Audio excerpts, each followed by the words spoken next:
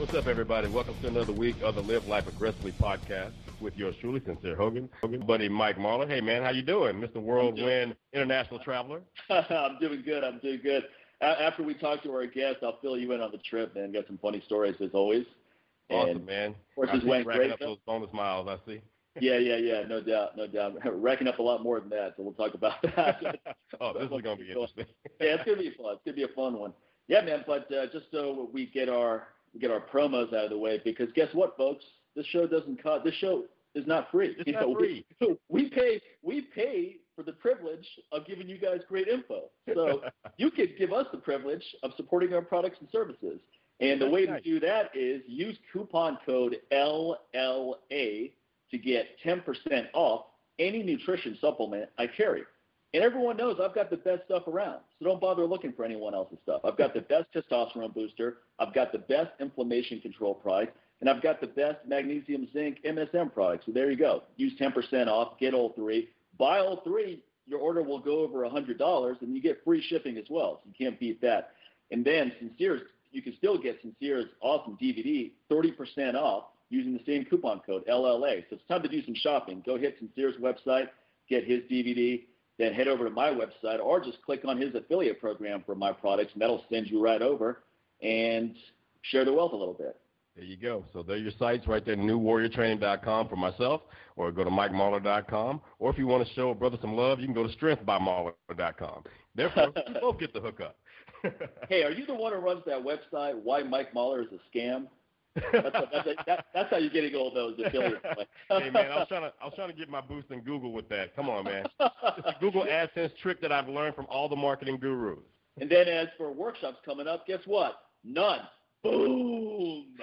No workshops coming up at all. Boom. Done. Somebody sounds a little invigorated from the UK trip right now. I had a great time teaching in the UK, great time teaching in Dublin, and now I'm going to have a great time not going anywhere because I've been all over the place, and we'll talk about that after we wrap up with our guest.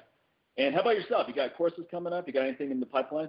The sign-up link will be up soon, but there will be a bonus workshop during the IKFF World Kettlebell Sport Championship coming up in a few weeks in Novi, Michigan. That'll be the weekend of November 15th. The competition is going to be November the 16th and 17th, and Kim Blackburn, our buddy Kim Blackburn, and myself will be working together doing a workshop that Sunday evening. The details will be posted on the site by the end of this week or the beginning of next week for that. And other than that, a workshop coming up in January here closer to home in League City, which is right outside where NASA is located here in Texas. And that will be going down at League City CrossFit. More details for that at the end of the week. Or by the time you hear the show, all the details of that will be up on my website, newwarriortraining.com. And a couple other things in the pipes. But at this point, now that Mike's taking a time off doing workshops, I'll do a few, but they just have to make sense. And these are going to be some fun workshops. And the travel time is very minimal for me. So yeah. I like that as well because I'm a little weathered when it comes to these plane trips and hopping. Right now, I want to do the traveling as I go scope for my next place of residency, like Costa Rica. But on top of that, Mike, we received some info this week from one of the guys that listens to our show that Costa Rica may not be the place to go in terms of expats right now. A little oversaturation, a couple other things. So he's kind of piggybacking on some of the ins and outs that Nadine was speaking of. He left a blog post for me, and he was saying there's some other places that we probably should be looking at. So this is going to be very interesting. Well, I mean, I was talking to Mrs. Cleo, and she recommended Jamaica. Join me now for your Jamaica down at the meeting. Yeah, great, awesome place. Of course, she lives in Brooklyn. Exactly. But that's another story. Yeah, that's definitely a chit chat about that too. But also, we have an awesome guest this week. We have a really interesting topic, and this is actually one of our listeners. And when he hit us up with some of the things he wanted to discuss in our show, I mean, I think both of us got pretty excited about having him on. So we scheduled him right away, and today we have Jason Fertig, who's a PhD. He's an assistant professor of management at the University of Southern Indiana College of Business. How you doing, Jason? Oh, guys, doing really well. I'm a big, as you mentioned, big fan of the show, and I'm honored that you'd have me on to discuss some cool topics. Yeah, man, pleasure. And we're going to talk a lot today about it's a topic that everyone should be concerned with, whether you have kids or not. If you're a citizen in this country, it's is something that can be very depressing at times, and that is our education system. So we're going to get into that, and then we'll get into some positives as well. We don't want to just be a doom-gloom show about all the problems with our current education system. But it's not even really just the education system. I think it's the mindset people have or the expectations. So let's get into this, Jason. I mean, you're thick in the middle of all of this. So what are some of the things that really frustrate you about our current education system? Yeah, well, it's expensive. Nobody learns anything. And people are just going there for a credential. So, other than that, it's a great system. But in all seriousness, as I was thinking of how I wanted to present this, you guys are fitness guys, and I love working out. I used to be a personal trainer, not as extensive as you guys, but I was trying to think of the best analogy that I could kind of throw out there for everyone to kind of understand what's going on with education. And there's a bunch of ones that you can do. And this is one that I think will really hit home, is especially with the way you guys like to talk about training. I see this a lot. You go to a gym, and you see people, they want to get in shape. They want to just live their lives, be in good shape, carry their kids, walk around, go on vacation, all that good stuff. Yet you see them spending hours upon hours in the gym doing all these bodybuilding routines that they've seen on Muscle and Fitness and downing beef protein isolate in their shaker jars and just spending way too much time just doing stuff that's unnecessary and it'll actually make them worse off. And I think about that because our education system is the same way. If you think about what the average person needs to get themselves in really killer shape, I think, Mike, you even said it in one of your books the best. Now, you take these core 6 exercises, you take your deadlifts, your presses, your rows, your pull-ups and such, and you go take that into the world, and you're going to be very strong. Well, you think about what's the core 6 of education? You could write a sentence, you know some history, you know some math, you know some good books, you're able to think. You take that into the world, you're in great shape. But unfortunately, we're so bloated now, or people go to school up until they're 21, 22, thinking that this is the way that they're going to bulk themselves up so that they're going to have a great life, a great career, and inevitably they wind up in debt because of student loans. Inevitably, they don't learn anything. I think if anyone who turns on, Jay Leno or any of the shows where people walk around and ask them, how many states are there, and then people go 22. That's, a lot of that stuff is real, and so there's this just perfect storm, and there are many people who are saying that this is a bubble, just like we had housing, just like the stockmarket.com bubble. Mm-hmm. That this is all a house of cards that could come down. So, it's something where I'm going to let you guys jump in and ask the questions, but that's really where I see it. It is very frustrating because it's just that there's a lot of things going wrong, but as Mike, as you mentioned, there's a lot of stuff that's on the horizon that is going right. It's interesting that you make the comparison that with fitness and this education system, because Mike and I were just talking, and I think on our last show, we were just speaking about how many people spend so much time in the fitness industry chasing all these certifications and all these different certifications on the wall and degrees, and saying that, hey, I got a CSCS in this, I have this certification. They're paper chasers, but they end up having a wall full of papers, but they have like pretty much minimal experience as far as being coaches out there. How many people come to them and ask them, like, oh, who are you certified with, on the first time that they ever call them up and say, hey, I need a trainer? No, what they're looking for is results, and how can you get me there as soon as possible? And in the education system, I think we also mentioned this in the last show, you have a lot of folks who are just career students. They're going after paper after paper after paper, these different degrees. They have 3 bachelors, 2 masters, and a PhD, and now they're working on their next PhD. Yet they have yet to get out in the field. So I think I have to ask you, how do you feel about it? Do you feel like today there's so much emphasis on sitting in the classroom and taking this class, and most of these classes are very unnecessary, especially when you have not even qualified what the student wants to do with his life. You're saying, hey, you must take these in the first 30 hours or the first 2 years, focus on these core things right here, and a lot of them have nothing to do with anything. And they spend so much time in the class that they don't get out in the field. It makes, by the time they graduate, which is usually, if they're lucky, 2 years after spending 2 years on all those core programs and 2 years actually in their major, they're not equipped to get out there and get into the field that they actually majored in. Jason, let me jump in with something real quick, because I just want to – a couple of things came up as Sincere's talking, bringing up some great points. Here's a couple of caveats that I want to address. I've met a lot of people who don't have college educations, and one thing that most of them have in common is very lack of critical thinking skills. And what I mean by that is they tend to be way more impulsive. They don't go through the information as thoroughly as they should, and they tend to make these common mistakes over and over again. I mean, this is a common thread I've seen with a lot of people who don't have college educations. In fact, I can tell whether someone has a college education or not just by the lack of this critical thinking. So it's somehow I have a lot of reservations about the college education system as well. And don't get me wrong, I could go on forever. But this is just a common thread I see all the time. So I wanted to get your input on that. And then one more thing is I think one of the biggest mistakes people make with college is not the fact that they're going to college, is that they pick majors that they feel are practical. Like someone tells them, no, don't major in religious studies. You're never going to be able to do anything with that. Don't major in sociology. Don't major in this. When what they should realize is that it doesn't fucking matter what you major in. Okay, get your degree, because what you're learning is the skill set of learning. I mean, of course, if you want to be a doctor or a lawyer or something like that, it means more. But even there, your bachelor's, you can go in whatever direction you want after that. But I think the mistake a lot of people make is they don't go with what they actually are interested in. Like I majored in religious studies, and everybody told me, from my parents to friends, et cetera, you're not going to be able to do it. What are you going to do with that? You're not going to be able to get a job, this, that, and so forth. But frankly, I wasn't a good college student until I picked religious studies. I went from just barely getting by to dean's list every semester without trying. I didn't care about grades. I wasn't chasing it. It was just a side effect of what I really enjoyed. Then when I graduated from college, I got sucked into listening to practical advice from others. Go get a job, go do this, go do that. Instead of getting into the industry I'm in now, which I really wanted to do actually after I graduated from school. And as a result, again, I just had this mediocre existence, wasn't excited about anything, wasn't passionate about anything. As a result, I wasn't that good at what I was doing job-wise.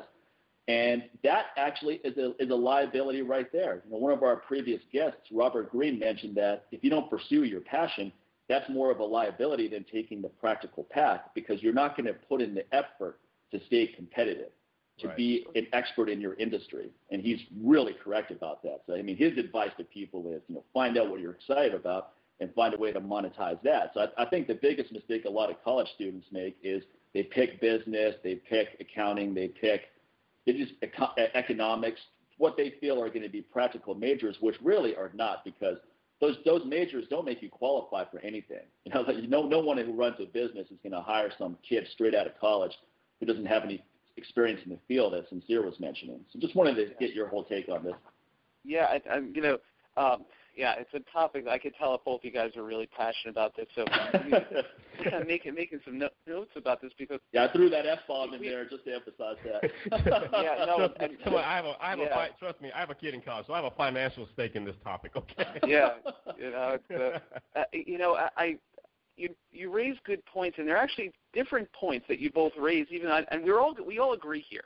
But I think that there's a couple of points here. So let's just go a couple of them. So Mike, you had mentioned, that the whole idea of the students that they don't realize that religious studies. In my case, I was a business major as an undergrad. If I looked at it again, I would have majored in kinesiology or something, but I didn't know where the end result would have been. I loved fitness, loved all that stuff, but major in management information systems because all the consulting jobs are there. Well, you know what? I got that consulting job, and I was laid off in 5 months. So learned my lesson real quick, and I didn't know anything even too. So a lot of life is learning those lessons and going back. Mm-hmm. And I spend a lot of time even telling my business major students that you got to be smart. And so you raised that good point, and it's interesting because Sincere's point in some ways might have sounded like it contradicted what you said, where it said a lot of students are majoring stuff that isn't practical. There's a lot of confusion in terms of what the college degree really is for. And depending on how far back you want to go historically, you want to go, maybe let's go say turn of the 20th century. College in a lot of ways was a playground for rich kids, and everybody else went and worked in factories and agriculture and all that. And it wasn't. There were only a select few people who went to college. And then we start moving forward. Possibly some people attribute this to the GI Bill, where there was a lot of money thrown back to World War II veterans to go back to college to better themselves. There are other people who look at it, the student loans and the free money to go to college. One way or another, we had a large influx of people going to college who demanded college to be something different. It became, look, so everyone who has a college degree makes more than people without. So college didn't want to turn away all these students, and so they became, sure, come on board, and we'll get to, we'll help you make more money. But as as you guys both mentioned, the problem is, though, a lot of the professors who are teaching these courses, especially courses that sound vocational, the professors don't have any experience in this. Right. I teach a class. I remember the first thing that I taught was negotiation. And I taught this when I was, 26 years old. I had no experience whatsoever in negotiation, but hell, I'm a doctoral student, and they only had to pay me a couple $1,000s to teach the course, and so I'm easy money for them. They throw me in front of 50 people, here, teach negotiation. And so these are people who are going to school to really better themselves, and here's me, and I do what I do because I know how to go in front of a group of people and engage them and figure out very quickly what's going on and to mold to them. But that wash, rinse, and repeat is something that you guys will relate to. You go to a lot of these business schools, they got classes upon classes in entrepreneurship. So, I don't know about you, but, the last thing I would do is, if I was starting a business, I'm probably not going to go, let me first go to college to learn how to do that. And so it's not, and so people are looking too career-focused at colleges, and colleges don't want to tell students that, hey, at some point, you got to be smart. Being smart is what's going to get you a career, not just having the piece of paper on the wall. And that's why the interesting thing is that, Mike, what you brought up, that you could tell someone who doesn't have a college degree because of the critical thinking. The devil's advocate to that would be those people. There are people who college didn't give them the critical thinking, but they figured that because they were smart, that they should go to college. Right. And I right. think that but you're absolutely right. There are, I'm a big proponent of we need more paths for 18-year-olds. Here's just what I mean by that. Just to clarify, is that when I in high school, I mean, you would turn in a paper and you'd get a little bit of feedback, and then you would get a B or A pretty easily. It wasn't that difficult to do fairly well in high school. When I got to college, though, especially when I worked on my senior thesis, I mean, I would turn in a chapter, and the whole thing would come back completely red. Because my professor would be like, you need to explain this point more. This is inconsistent. This doesn't make any sense. This is redundant. He would tear this thing apart. So you had to get so good at expressing yourself in an effective way.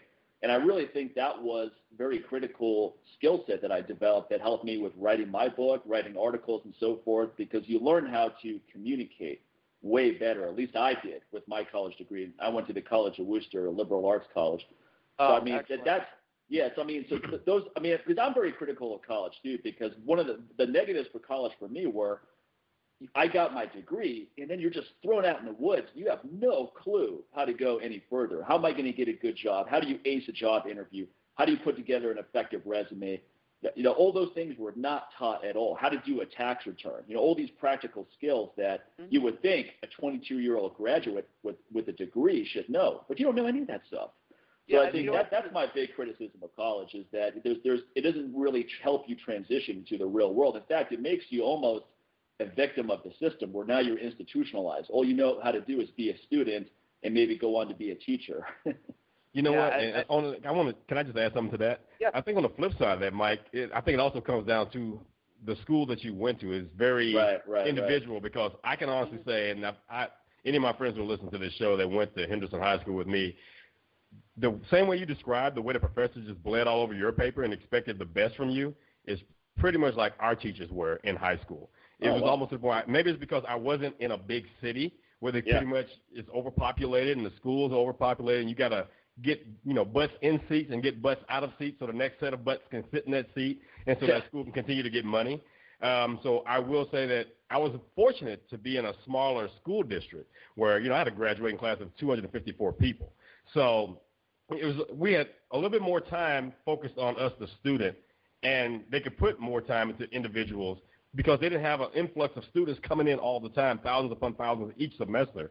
So I can say from my experience, actually, honestly, compared to when I graduated from high school and my first college that I went to was University of Houston, which is a pretty big university. I will honestly say I probably got a lot more as far as resources and skills from high school than what I got at University of Houston until I transferred. Now, I went there for psychology, and just from the skills that I picked up from high school, pretty much made it where I could pretty much hold my own and not have to be so dependent or really could care less if that professor's really paying attention or not, or really paying attention to detail in my paper. I had this sense of pride and this sense of hard work and this ethic of really getting down deep whenever I had a project or had an assignment to get down to it and not just try to skate by. Now, of course, I had people in my class when I was a freshman in college and sophomore in college who didn't have that skill set necessarily or utilize that skill set. It probably came from the same situation that you came from, Mike, high school-wise. A lot of them from the big city. A lot of them were like from Dallas and Houston and New York and L.A., big school districts. So right. They didn't necessarily have the opportunity school-wise, education-wise, like I did coming out of high school. So I saw a lot of them really fail at that. But it did help me when I transferred to Texas Southern, where I majored in radio and television. First of all, I majored in 2 different majors that I really were interested in. So I was fortunate enough to do that and not major in something I could care less about. One thing about it, radio and television is something I always did. I did it during high school. So the object that I had to go into University of Houston first off the bat was, let me try something that I'm interested in that I haven't done yet. And that's why I went with psychology. And as I got older, I realized radio and television and psychology, pretty much the same thing. One actually makes you really, really crazy, and the other one diagnoses how crazy you are after the fact. Yeah, right. So just to kind of also piggyback on what Jason said, as far as going to college for entrepreneurship, that right there is an oxymoron in itself. Because right. My thing is, if you're trying to be an entrepreneur, if you're setting out to be an entrepreneur, you would do better to actually find a mentor in the field, in the business in which you would like to go into, than to sit in a classroom and listen to a professor who's working for someone 9 times out of 10, probably doesn't have their own business, trying to tell you how to run your own business. No doubt. I think the big thing with college, guys, is that I think a lot of people go to college out of fear. They feel that if they don't get the degree, either as a fallback option or, just from a society standpoint, it's like, oh, you're not as good as the rest of us because you don't have a degree. Remember Ashley Borden, sincere, our guest early in the show? I mean, she talked about how she was very insecure about not having a college degree for a long time. And she's a sharp lady. She's a great trainer, a very good communicator. And I got the impression that even now, with all of her success, a part of her still feels like she's not complete because of not having that college degree. And I think that's because of the societal pressure that we all experience, is that you don't go to college, you're going to be a loser. You don't go to college, your income is going to your median income is going to be this much lower than someone who does. But at the same time, if we're looking at stats out there, unemployment is about 10% in many states, such as Las Vegas, Michigan. It's across the country. It's not much lower than that. But among people with a college degree, it's actually less than half of that. It's more like 4%. So what do you think about that, Jason, and just some of the other points that we both brought up? Right. Sure. Well, let's see. We can almost work backwards. About the unemployment rate. There's an easy, we can give a little mini economics lesson to the listeners here about this. So they always talk about the average unemployment rate, the average salary that a college graduate makes versus a non-college graduate. Now in economics, there's a difference between average and marginal. And so when we're looking at it doesn't, just because the average is true doesn't mean that something is true on the margin. So just because everybody who makes more money, just because there's on average, people make more money going to college, doesn't mean that the next 18-year-old you see should go to college. And that's kind of the big stat that nobody wants to talk about, because it's for everyone who makes more, there are people who make less, and they don't always account for, number one, student loans. I mean, so it's a big deal if someone makes $10,000 more than someone who didn't go to college. The average student loan is $26,000. Right. Great point. Google of people who went to private schools and borrowed $80,000, $100,000 just to do what? To major in something that will never return that. And that's a whole bag of worms that we're going to see in the news. It's not pretty. Politics is going to cut into it, and it's already starting when you can see sob stories of people who, oh my God, I borrowed $250,000 to major in film studies at some liberal arts college. What did I do? And it's actually it's worse than that. You want to talk about the opposite of entrepreneurship. People borrow this money, and one of the problems with student loans, especially at the undergraduate level, is that you don't have to pay anything on them until you decide to either leave school or graduate. So that's kind of out there in no man's land. Is I'll just pay it back when I get out. and that's just awful. And those people are applying to work at banks, so that's wonderful. And so we have that going for us. It's very, the other thing, Mike, you had mentioned too about the idea of you do a lot of studying in college, but as far as the resumes and all that, that's. I will say that's the knock on when you go to a good college, good liberal arts college for people where people actually learn. But there's a book out there that I actually use. The book is actually called Managers, Not MBAs. It's by a professor named Henry Mintzberg. Especially the first half of the book is great for you want to read a professor who rips apart colleges. And he gives a little anecdote about coming across an engineer. And this guy's a strategy professor talking to an engineer. And he said that he tells the engineer, I can teach everything you need to know about strategy in a day, but you can't teach me everything about a motorcycle engine in a day. And that's a lot of I would much rather somebody come out of college wanting to learn and intellectually curious. Let's face it, there are a lot of people who graduate college. You guys mentioned the papers on the wall and all that. A lot of people graduate college. I got my piece of paper. I don't ever want to do anything. Because they got their degree. I don't want to learn. I just want to sit back, play video games, and watch Jon Stewart all the time.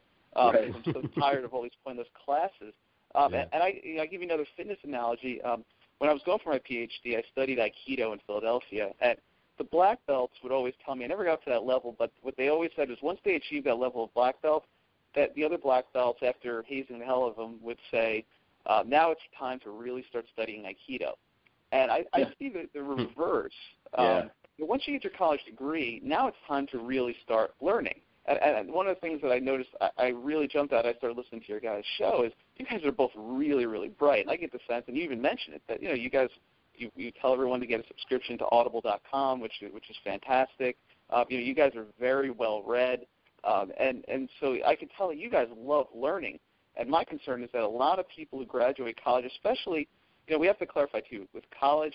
There's colleges, small liberal arts colleges, 3,000 students, small class sizes, and then there are big colleges like Sincere mentioned, University of Houston, which is again, great school and all that, but it's a different experience. Right.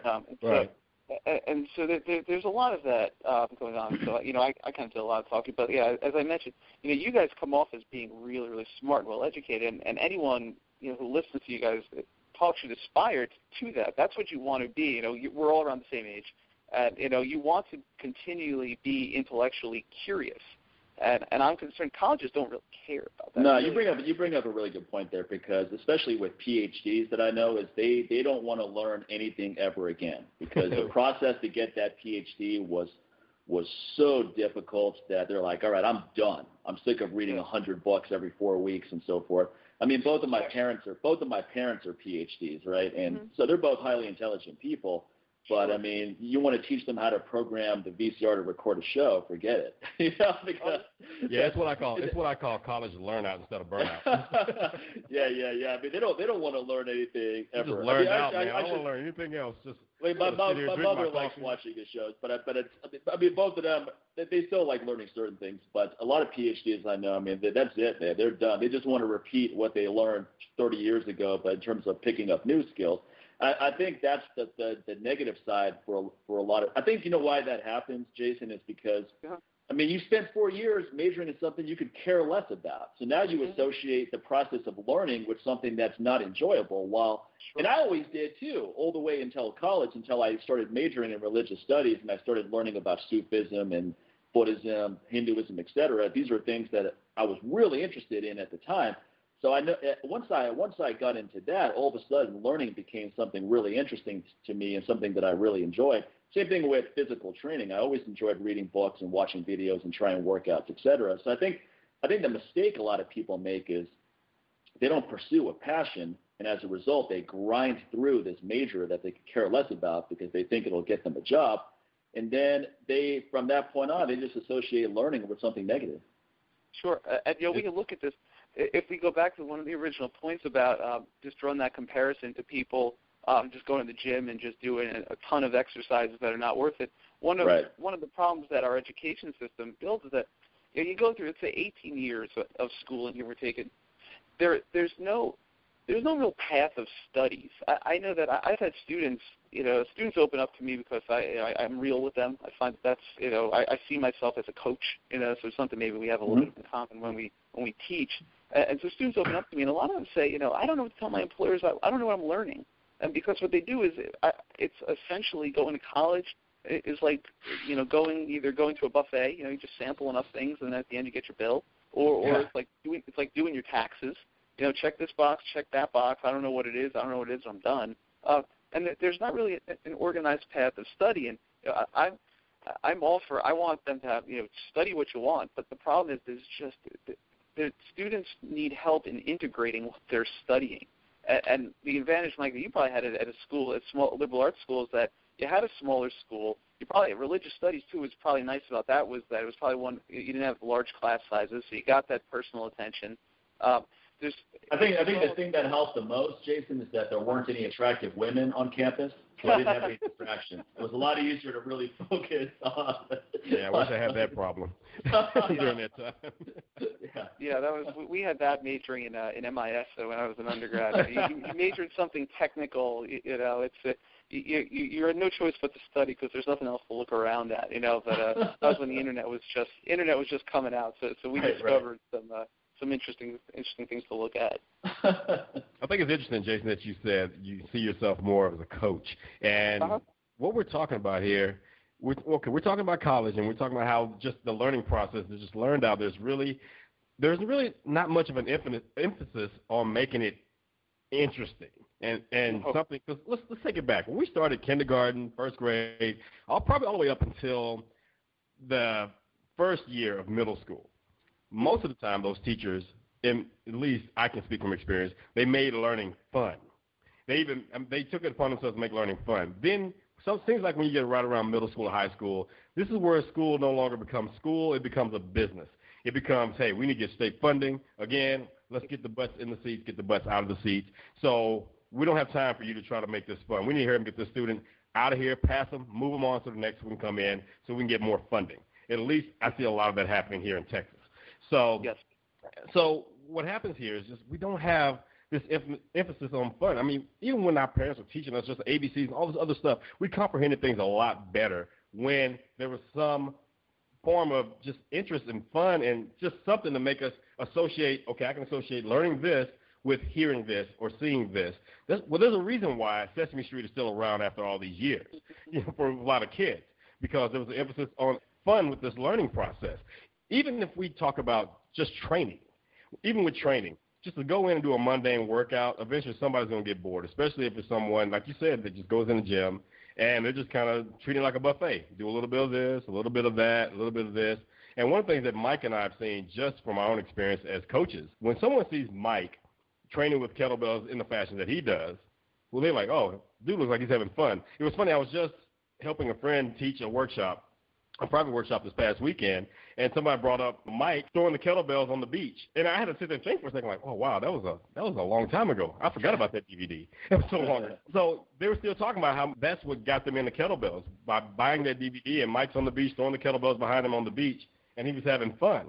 On the flip side of that, a lot of my body weight stuff is very child-based, martial arts-based, a lot of animal-based type exercises, but they're fun. They're getting the job done. They're hitting all the core movements. They're hitting all the muscles that should be hit. But at the same time, it's fun, and especially because a lot of those things take people back to their childhood. So anyway, getting back to my point here, I think some of the issues we have is beyond college. It starts with middle school and high school, where a lot of these teachers are seeing themselves just as this teacher. I need to go and do the curriculum, or they're not getting the freedom to be more than a teacher to these students, and they're not looking at themselves as a coach.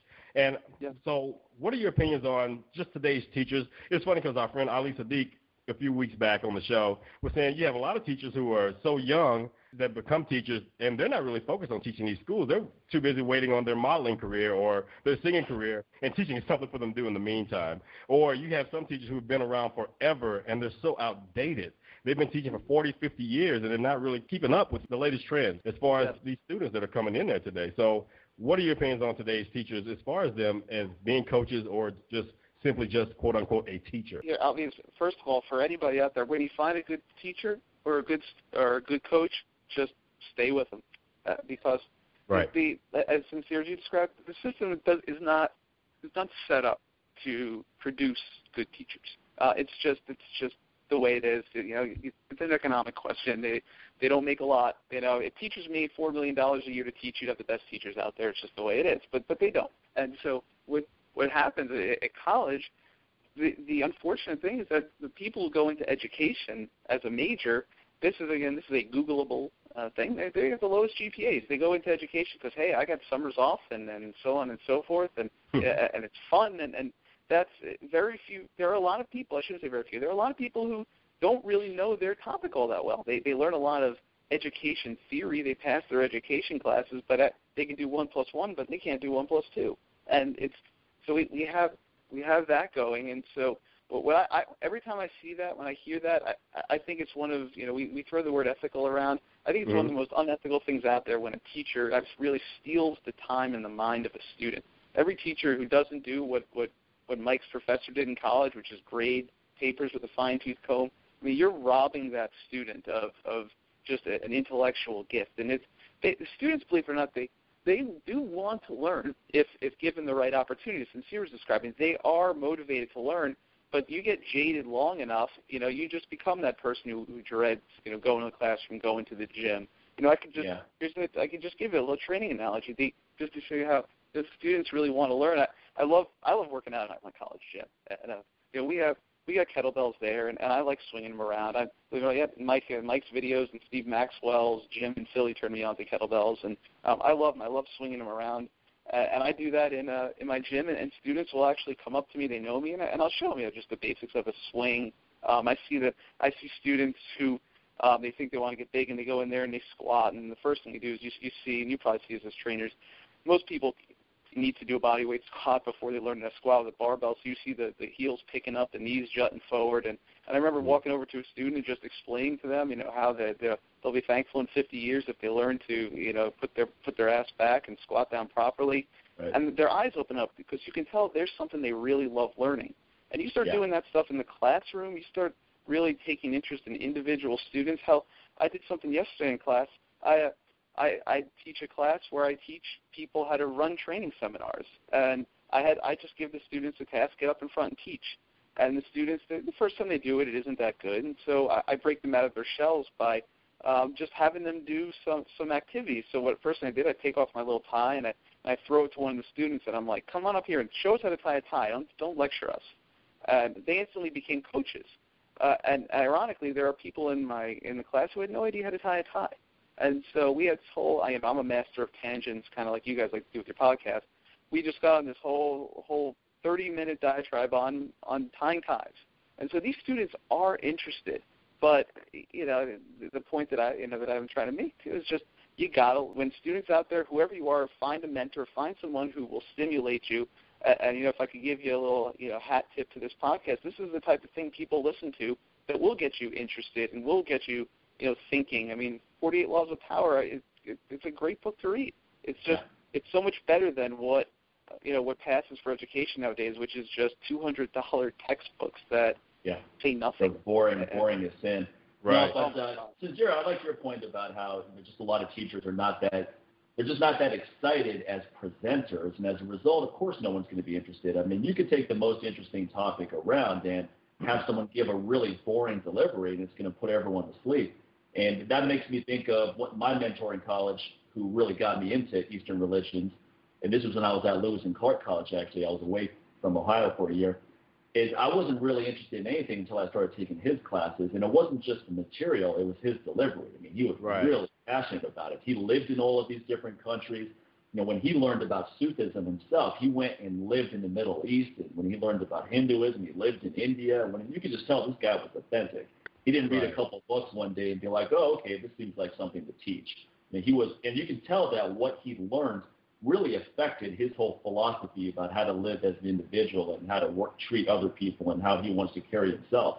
So it was almost like, it wasn't even what he was saying. It was the effect that what he had learned had on him was so transparent that made you excited about stuff. And I think we see the same thing in our industry when we see really good presenters who you can tell that what they're presenting is something that's had a profound beneficial effect on him or her. So we're all like, wow, let's get into that. And just like when I talk about hormone optimization and the effect it's had on me, it starts with the benefits I've experienced personally, and I think that's what legitimizes the whole thing to people listening. Right. It's not just, I think it's funny. I'm not some fat fuck sitting up there talking about how to increase your sex drive and get lean and strong and so forth. You know? Right. It kind of reminds me, we can take it in the popular culture here. It reminds me so much on Breaking Bad, like those first episodes when Walter White talking about chemistry. This dude is so, and I'm going to be honest with you, just watching him talk about chemistry maybe kind of wish like I paid a little bit more attention to chemistry in the very beginning. Because I was more into biology during high school. I love biology. I love just anything dealing with just the way the body works and just the chemical makeup of our body, not so much all the chemicals on the periodic table or anything like that. Right. So, but to watch him portray this character who is so into it, and one quote out of all the seasons of watching that show, the one phrase that always stays in my mind is when he says, respect the chemistry. And that goes beyond so many things, just beyond just the science of chemistry, but even when we're in front of someone at a workshop, there's a chemistry there that we should be paying attention to. So It's just funny how those things stuck out. But anyway, just to see this guy so passionate, and then what ends up happening, probably before those kids came to his class, it's fiction on TV, but it's a representation of what's going on every day in real life. Sure. What's probably happening before they got to that class, those kids probably went through 5 or 6 classes during the day of that 8-hour day of 5 or 6 other teachers who could give a rat's ass about what they were teaching. And since they didn't care, why should the kids care? So by the time they get to someone like Walter White or someone who represents Walter White in the world, by the time they get there and see this guy excited, they're not buying it anymore, or they're so worn out because now going to school has become a job for kids. These kids are in school just as long as most people are at work, 8 hours a day. You're sitting there 8 hours a day, and most of the people that you're with are not excited about that. You're not going to be excited. So what was happening here, you're prepping them for the real world, little do you know, because that's what's usually happened to a lot of folks when they get out into the real world and get a job. They spend 8 hours a day around people who give a rat's ass about their job, and so eventually they stop caring, even if they were excited about it at one time. So it's almost like you're indoctrinating them right now. You've already setting them up, and like, this is what it's going to be like when you get out of school. We're teaching you kind of like you have to numb yourself to exist like that. When you think about it, just imagine the idea of going to college and learning something you could care less about, and then you go get a job that you could care less about just to pay the bill.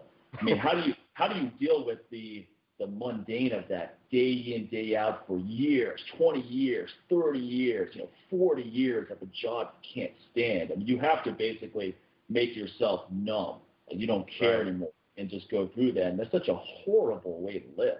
And I think what's happening now with the internet and the proliferation of information is that people are realizing that they don't have to buy into that anymore. And that's why we see more and more. I think there's more entrepreneurs now than probably ever because there's so many more opportunities to be an entrepreneur. So I think this process of getting away from the college paradigm of you have to do this, otherwise you're screwed, I think people are realizing that they're just not buying into it as much anymore because you could be a high school senior now and develop a business and have it successful by the time you graduate and then just transition right into that. Theoretically, not only is that possible theoretically, but in the real world, we see that kind of stuff happen all the time. And we see people drop out of college because they come up with an idea and say, you know what, I don't need to waste my time for 3 more years here. I'm going to go execute that idea right now. Bam, jump right into it. Jason, I'm curious if you've read a book called Ishmael by Daniel Quinn. It's basically, there's a lot of things there's a lot of wisdom in it, but one of the things it talks about is how we have purposely made our existence more complicated to delay the amount of people going into the workforce. So in other words, if everyone started going into the workforce when they were 14, it would be too many people out there, and there wouldn't be enough jobs to go around. So the goal is to just keep people in the education system longer and longer and longer so that there's less people going into the workforce. Yeah, there's a belief that in a lot of ways the college is really, and we look at college, you could even look at high school, it's just a big warehouse of young adults, or it's just a big kindergarten. And that's, it's unfortunate because you really stagnate and develop a lot of bad habits. And that's what, Mike, you're talking about with how, basically getting to pop culture. There's no better depiction of work life than Office Space, especially the first 45 minutes. Yeah. 45 minutes of that movie. It's just fantastic. And there's another lesser-known movie that kind of rips college up. It's called Accepted. It's got like Justin Long and Louis Black is in it. Where the beginning of it is Justin Long doesn't want to go to college, and he has this whole comedic parents trying to force him to college, and so instead of going to college because he couldn't get in anywhere, he creates his own fake college and has Louis Black as the dean, and it's well worth watching. You know, if you have low expectations, it's a pretty good movie just for that level of entertainment. But it's everything that you're saying is just so valid that the new thing to do is at 18, start developing a business. This is an easy fact to look up. The guy who started PayPal, Peter Thiel. Yeah. He created something where he got, I think, 20 of the brightest, and he paid them money to not go to college, to develop an idea. And you're starting to see some things come out of that. I mean, ironically, if you think about it, all the money that people borrow to go to college, unlimited money, $20,000, $50,000, if people could just take half of that and not go to college, we'd have a lot of good ideas out there. But instead, people take it and they don't realize what they're doing. Another point that just I don't want to lose is you talked about the bad teachers, and someone out there is probably thinking, well, why in the world don't these teachers get fired? Right? How do we get away? We've just been used to, we got this bad teacher. I mean, everybody looks back on their K through 12 and their colleges, and we take it for granted when we have a bad teacher. So and so falls asleep, so and so gets chalk on their ass, picks their nose, all this stuff. We don't care, right? But we're just used to it. But why don't they get fired? And it's a very, very first easy answer is tenure, right? So I was about to say there's this dangerous word called tenure, which also carries over to our government too. So look how that's working out for us. Right, and what's funny is that I agree. And someone who's on the tenure track, and this is the career that right now I'm pursuing. I certainly I'm kind of agnostic to the idea of tenure, because when someone says, well, we could just throw it out because it's some archaic thing that came about in 1915 for academic freedom, the problem is if we just get rid of tenure right now, no school knows how to evaluate itself properly. All the high schools, all they do is, you were mentioning kind of the teach to the test, that if you could just associate Thomas Jefferson with Monticello, that's all you need to know about Thomas Jefferson. And if you know Abraham Lincoln was the 16th president, you're golden. But you'll just get more of that if you get rid of tenure, because people will seek metrics to evaluate themselves. Nobody really knows how to evaluate teaching because you can't. It's an art. And so that's kind of that conundrum. But what's beautiful is what you guys are mentioning.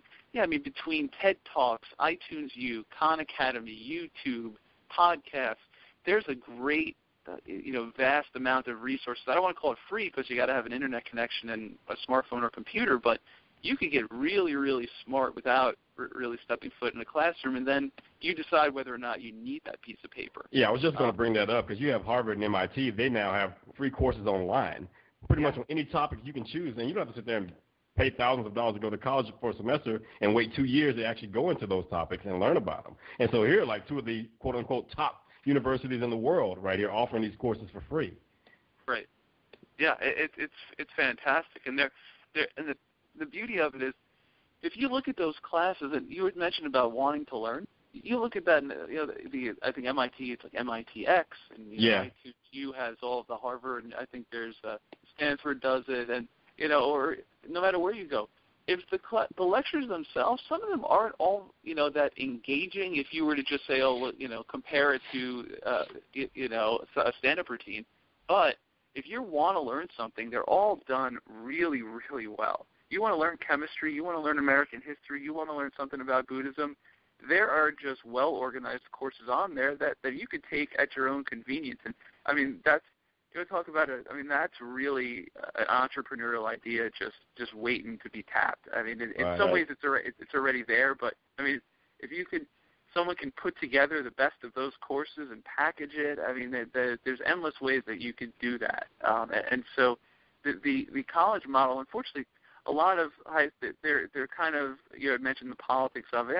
There's a lot of protection going on there, trying to protect the system the way it is, and build more buildings and get more money. And it's eventually there's not an endless supply of money that we're finding out. And colleges, I think that you're going to start seeing some colleges having to lay off people, even tenured faculty. I think there are a couple of schools recently that are starting to consider laying off faculty. Honestly, I think colleges should lay off a lot of people, and I don't necessarily mean professors, but at the school I went to, the College of Worcester, there were so many people there that they were just there to point directions. In other words, you would walk into an office and say, look, I need to get this form taken care of, and then that person would say, okay, go over here. I was like, well, what's your job? Because someone just sent me here to have you take care of it. Now you're telling me I need to go over here. And there were so many of these just kind of middle positions that were worthless. In other words, one person could easily do 5 persons' jobs instead of 5 people having to be hired and money being wasted on those 5 people.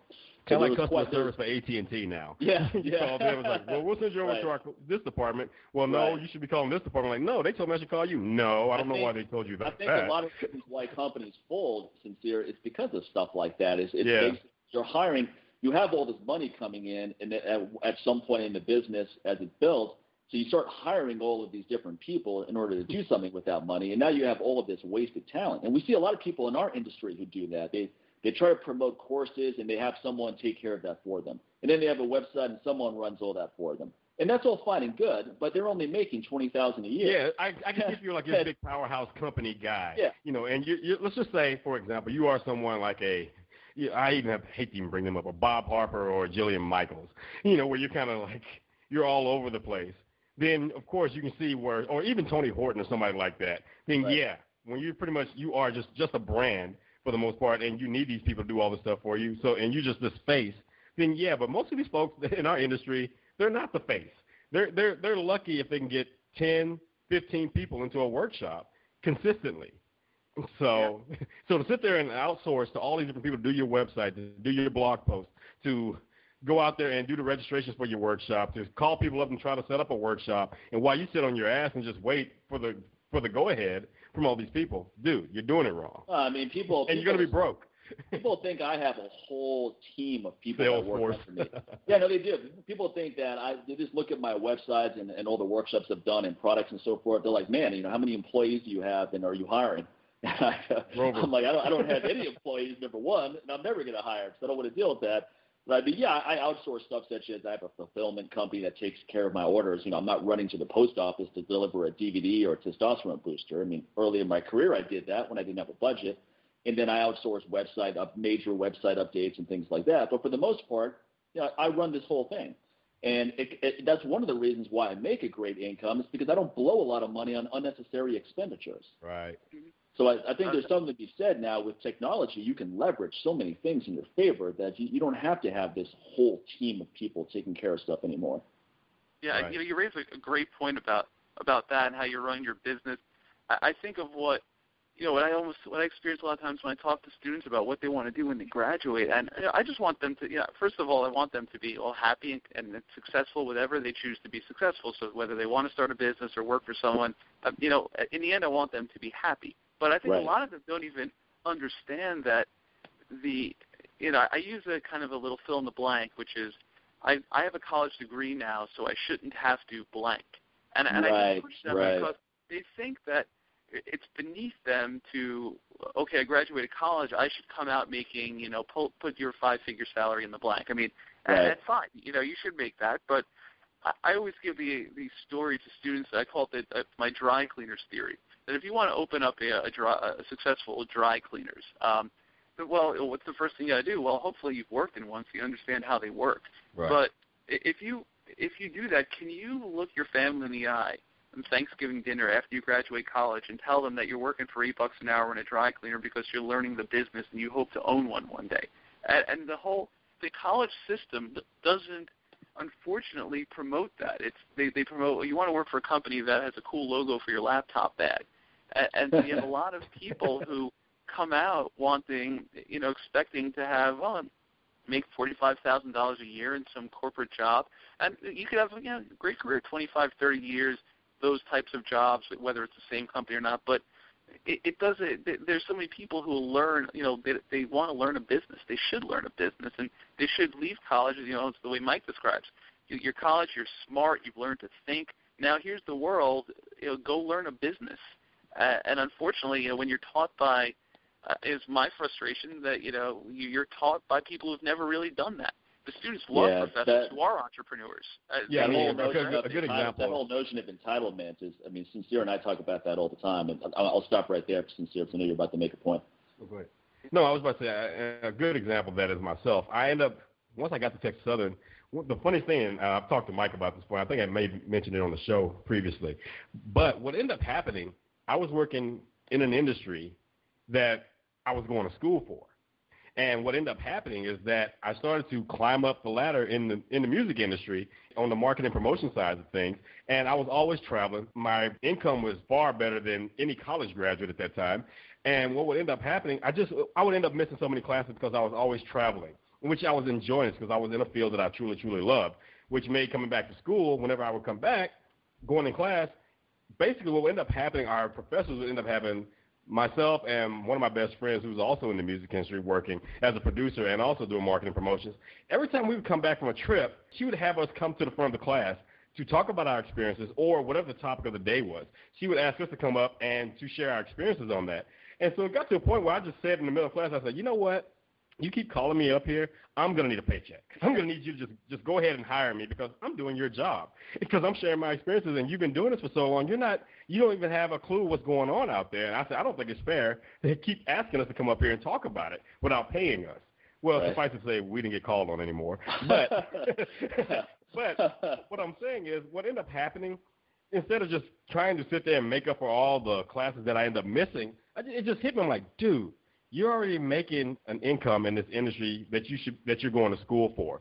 And I think what really drove everything home for me is after one semester, a couple of the guys that were like top of the class, they had just graduated. And what ends up happening, these guys reach out to me and my friend and ask us for internships with our companies. So I'm like, didn't you just graduate? We had classes together and you just graduated and you're coming to us for an unpaid internship. They're like, yeah, but you guys are out there doing it already. We've seen you guys the last couple of years. You're always out there doing everything that we were going to school for, and you're pretty successful at it. So we want to actually learn and get out there in the field. We'll pass out flyers. We'll put up POP and put up, all the displays in the record stores. We'll do all that for you for free just so we can learn how to do it. And I was thinking like, okay, at that point, I'm like, why am I in school? Why am I giving up money for this madness, the money that I'm actually making to go here to get a degree so I can make this money that I'm already making? That's stupid. It's one of the reasons why I left, and that's when it really just hit me like, okay, this doesn't make any sense whatsoever at this point.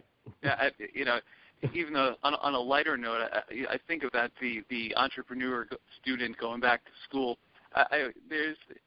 We can't knock that for the average college student. No, college is fun. I mean, the Animal House and all that. I mean, it's fun. And so some people are like, well, I don't want to give up the social life of college. It's the greatest 4 years of life. I met my wife. I hooked up a bunch. And, I always think that, first of all, you want the easiest way, you want to hook up at college, be the friend of a college student. Be the successful friend of a college student. Go back to college as the rich guy at the bars and the party and drive a nice car. You won't have any problems. But that's another problem too, though, that people look at college as the best years of their life. That's another thing. That's another one of my personal gripes, because my father described college that way, and I went to college, and when I graduated, I was like, man, if that was the best time of my life, then I'm going to go jump off a cliff right now, because that wasn't anywhere near as exciting as my life should be. And I'll tell you, you want to know what the best time of my life is? It's right now, and it's been. That's been my response to anyone who's asked the whole time I've done this business, because now I get paid really well doing what I love. I fly all over the world meeting interesting people and talking about stuff that I'm interested in. You can't beat that. And then I make a great passive income selling nutrition products that I've designed, that I take personally and have benefited greatly from. I get testimonials every day about how these things have benefited people. I mean, college doesn't compare to that. Kidding me? College? I was broke. I drove a car where passenger side door didn't even open. My window didn't roll down.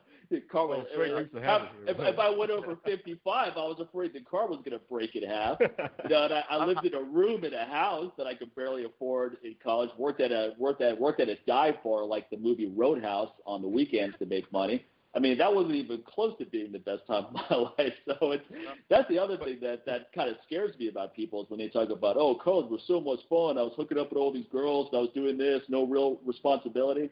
I was like, come on, man. You can make your life a hell of a lot better than that once you get out there and have resources and pursue something you really want to do. Now, don't get us wrong, folks. Out of all those things that Mike just said, which could be perceived as the worst days of his life, it opened doors for where he is now. Because of those experiences, because he realized, okay, this sucks. This car sucks, and this job sucks. So I want something different. I don't like this. I'm going to do something different. Also, we always talk about this. When things are going great, it's really not the best environment to learn.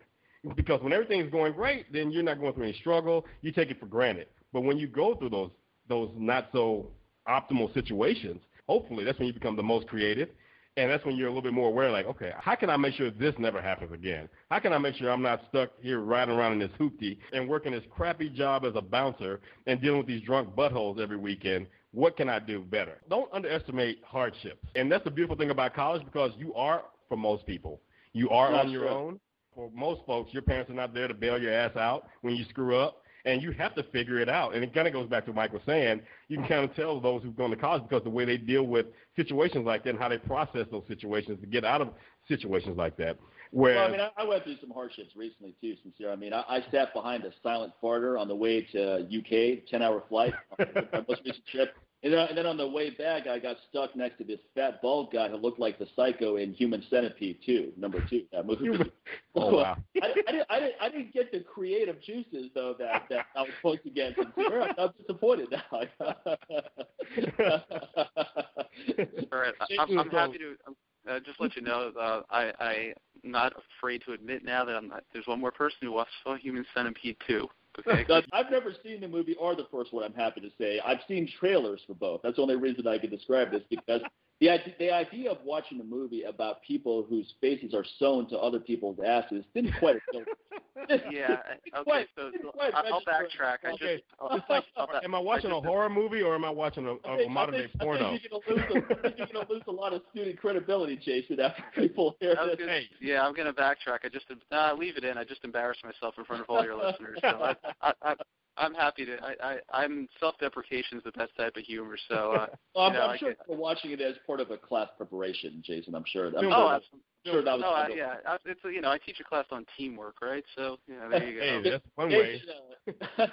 We're getting towards the end of our time with you. I was just curious what are some of the positive things about the whole college experience that we can end with? Yeah, I mean, the positive things is that, we just have to look at that, let's face it, colleges are there, and they're not going out of business anytime soon, and they are still, even with all of their flaws, they are great places to learn. I think that it's very difficult, when you're involved with something, let's put it this way, when you're involved with something that wronged you, so if you had a bad experience at college, you're going to carry that. As sincere, you guys both mentioned that it's something that makes you want to grow, and so you're naturally going to gravitate towards the bad in college. But as it is right now, college is a great place to network. I mean, let's face it, very, very wealthy, smart, connected people do come to college campuses, and it's a lot easier to have that networking help. So let's not throw that away. There's still, you want to major in science, technology, medicine, even, whatever the state of medicine is at the current time. There's a lot of resources to help you out there. I'm in Indiana, and we have a good engineering school even at our little University of Southern Indiana. Purdue is fantastic with that. So there's tons of opportunity there. And with that said, I think that even though you bash college, there are still the majority of people right now are going to college. So what's very, very important is at 18 years old, so at 10, 12 years old, parents have the chat with the kids if they don't learn already. Well, at 18 years old, there's another chat that you got to have, and that's why you're going to college. And the sooner you understand that, the more the student goes to college with eyes open, the better. That they understand is that the goal is to leave college more educated and thirsty. And if you leave college uneducated and full, you're going to become grandma's boy. And you don't want that. And so the one thing that I would tell everyone is that I can be very critical. I don't like to I'm kind of modest with the stuff, but you can Google me, and I did some blogging in the past.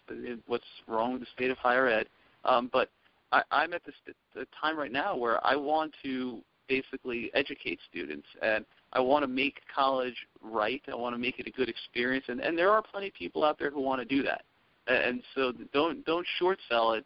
Just make sure that you go into college with your eyes open. Do not go into debt. I think that's another important thing. So I'm kind of throwing a laundry list out there, but if you leave college educated, thirsty, and out of debt, you're going to set yourself up much better. Jason, what's your advice to someone who may be on the fence about going to college, in the sense that they don't know what they don't know what they want to study? Should someone go to college if they don't have any idea what they want to get into?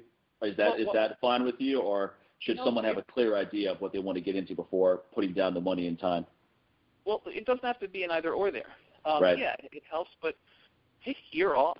It's one of those things where I wish more schools had this idea of a gap year. And that was one of the first things I ever wrote on, is that when you're 18 years old, take a year off, work, go to the military, go to the Peace Corps, travel Europe, do something, then go to college. The best students that I have are the ones I can tell who've actually been in the world and have come back.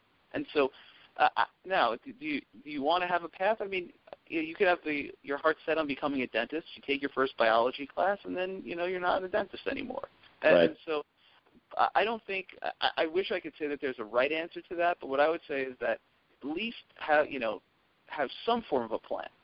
Don't just go in there completely blind, flunk out, and then you have no choice. There was a joke that we had when I was an undergrad. You don't want to be in the square root club, and that's where the square root of your GPA is higher than your actual GPA. so for all of your math majors, right? If it's below 1, there you go. But for an 18-year-old, I just think it's just very important to understand that college is not a ticket to riches, and that you have to be smart about your choices. And you could be successful both majoring in something technical, something that does have a career end in mind, like accounting, or you could be very successful just like Mike had mentioned, majoring in something like religious studies or philosophy or sociology, become really smart, and then use that smart to make you successful, but at least understand that. And that's where I think that too many people are going in there with the opposite, with the closed mind. And I think you got to go into college with the open mind. Read Zen Mind, Beginner's Mind, and then go to college. Yeah. Well, that's great advice, man. Thank you so much for coming on the show. It's a great discussion, and we'd love to have you back again sometime and get into some more things. But where can people find out more about you? Yeah, no, I appreciate it. Well, I'm in kind of southern Indiana, so if you want to come out to me, you got to drive out to the middle of nowhere and then make a left turn down the dirt road. But if you honestly, I'd love to hear from people on this topic. I'm toying around with the idea of starting up a podcast on higher education issues. Yeah, you should. Yeah, if you want to, if you want to reach me, go right to my Gmail. It's my name, Jason.Fertig, so JASON.FERTIG @gmail.com. I have a Twitter account. I wish I should be more active on it. It's Prof JF PROFJAYF. I got a great name. I should use it more. And again, I love this stuff. I answer my emails all the time. So I'd love to, whether we continue this or chat over email. Anybody wants to reach out to me, I promise I'll get back to you. Sounds great. Thanks a lot, Jason. You have a great day. Thanks a lot, man. Appreciate it. Thank you, guys. I appreciate you having me on. And that's our friend Jason Fertig. Great discussion with him. And we're actually working on a new format, folks. So what we're doing now is we're going to start splitting up the show so that it's not a 2 hour plus download that you're going to be accessing anymore. What we're going to do is we're going to have one episode per week with a guest, and we're going to try to limit those to about an hour and wrap it up. And then we'll have another episode where Sincere and I just go on whatever tangents we feel like going on. We'll have a topic of the day. Who knows? Whatever we feel like doing. And that way we just break it up for you folks a little bit. Some people kind of get intimidated when they see 2 hours plus for an episode, and maybe they don't give it a chance when if they just listen to it for a little bit, they'd love the episode. You're still going to get the same amount of material. We're just going to deliver it in a skillful way so that we get more information out there and get more people listening to the show. As usual, keep the reviews coming in. We've got a ton of reviews coming in. We're over 50 now, I believe. And yeah, we have 50 on iTunes right now, but iTunes has a lot more in queue that they haven't released yet. Right. Yeah, because we get your emails, guys, and we've been hooking you guys up with our gift with Mike's Lecture Series and my digital copy of the Wellness Code. So keep those reviews coming in and let us know that you posted your review, and we'll continue to hook you guys up with those bonus materials. And a lot of times, iTunes doesn't necessarily move at the speed of your kindness. That's why I said send a copy of it, email it to us. And no fraud reviews, people. Okay, make sure it gets posted. Don't make up don't tell us you wrote a review and you did it because we will call you out. Well, we're gonna find you, and we're gonna give you the worst atomic wedgie you've ever had in your life. We're gonna show you how that double kettlebell snatch carries over to double wedgie form. Hey, and then we're gonna make you watch Human Centipede 2, and then we're gonna make sure that you yourself understand what the whole attaching your head to someone's butt thing. No, I'm just kidding. You're gonna have to watch that movie without a puke bag. Really torture. During a complimentary anal bleaching session from episode 4.